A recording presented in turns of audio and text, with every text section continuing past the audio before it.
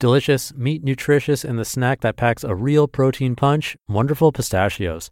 Each 1 ounce serving has 6 grams of protein, giving you over 10% of your daily value and making Wonderful Pistachios one of the highest protein nuts out there.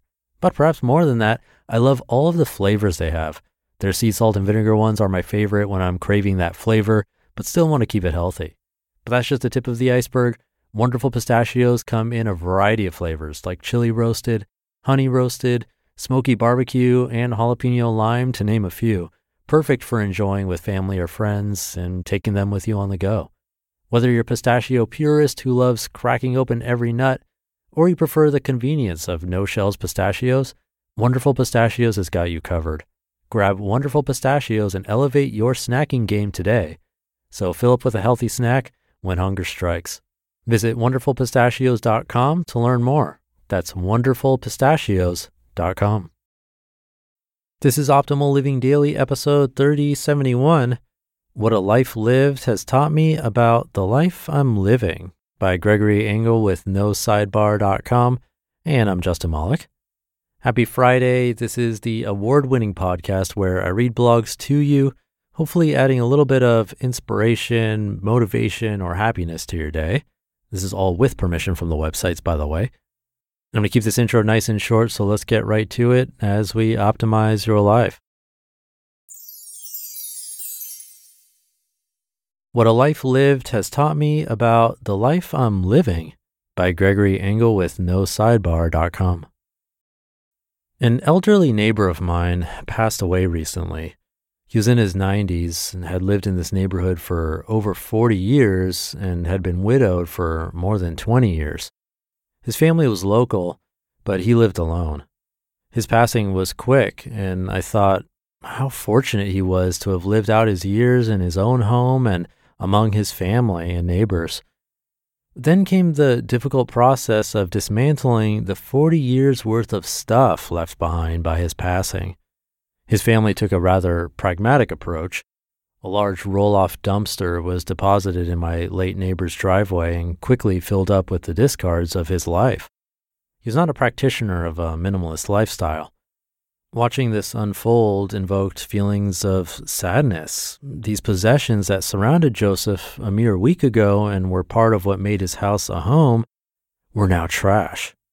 As these feelings sunk deeper, I began to reflect on my own passing. When my time has come, would my family drop a roll-off dumpster in the driveway and similarly clear away the stuff of my life? What if my valued possessions would be trash in the eyes of someone else? What makes them valuable to me? And is that value misplaced on a thing?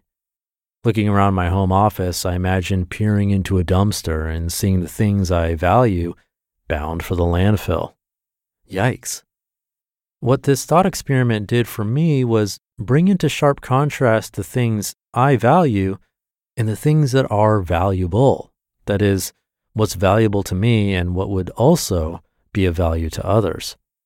In an instant, some of the stuff I had felt were a burden, yet couldn't find a way to part with, no longer felt like a burden. Those things have an afterlife in someone else's world.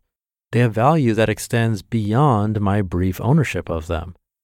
While this may sound like I found a loophole for acquiring more stuff, the insights gained from this simple exercise led to greater clarity around the gateway questions for acquiring things. Now, I ask all three when considering a purchase. Number one, when I'm done with this item, will it be readily useful to someone else? I love books. I love being surrounded by books. I own many books. Today, I buy fewer books and borrow from the library more than I used to. The books I borrow now are those with topics that are more transitory. Business management and software technology books are in this category. The books I purchase deal in subjects like history, philosophy, and Buddhism, books I'm likely to reread or reference frequently over time. These are also books that can be of value to someone else 30 years from now. To further this end, I've also stopped making notes in the margins of books I buy. Leave no trace, the master says. I may have been unconsciously asking this question for some time, There's always been a slight tug at my conscience when buying a book, but that same tug has been absent when buying tools for my wood shop. Since I work primarily with hand tools, most of what's in my shop will be of value to a woodworker 100 years from now. And that's a comforting thought. Number 2, is there something I already own that will serve as well as this item, something I can reuse or repurpose? I have a high-tech winter coat that was purchased 20 years ago. It's in great condition, but I've been told several times it looks dated or that there is better technology now, so coats are warmer and lighter. Well, I'm dated, so I suppose that makes wearing this coat age-appropriate attire. Asking this question has resulted in the purchase of fewer clothes, opting instead to suffer the slings and arrows of appearing out of style, but nonetheless warm. Returning to the dumpster, I notice more closely what ends up in the daily trash. For example, we've shifted to making our own ketchup, barbecue sauce, and mayonnaise as a way to reuse the original glass containers. It's easier than you might think, and the ingredients are known. And number 3, is this the highest quality for which I have the means to purchase? Originally, I thought this would be an easy question to answer. Purchasing the highest quality tools for my wood shop has never been an issue. Where the question became interesting was when considering services. I drive a 16-year-old truck, and I hope to keep driving it until the end of my driving days. To do this, I have a mechanic who knows this kind of truck inside and out. I know I could find a cheaper mechanic, but I suspect the truck would be in the shop more frequently, as my current mechanic has been able to spot and alert me to impending failures. He's clear in his explanations and always leaves the choice to me as to the course of action. While I continue to benefit from driving a safe vehicle, it's likely this truck will be out of use to someone else when I'm done with it. There are other questions I ask depending on the circumstances, but always there is that dumpster at the end of the evaluation and the final question. Will this end up being tossed into a dumpster after I've passed? You just listened to the post titled, What a Life Lived Has Taught Me About the Life I'm Living by Gregory Engel with NoSidebar.com, and I'll be right back with my commentary. Thank you to Gregory. Like yesterday, there's another tip in here that is probably painfully obvious, but often goes overlooked. And that one was briefly mentioned. It's the public library. Again, I'm a bit guilty of this.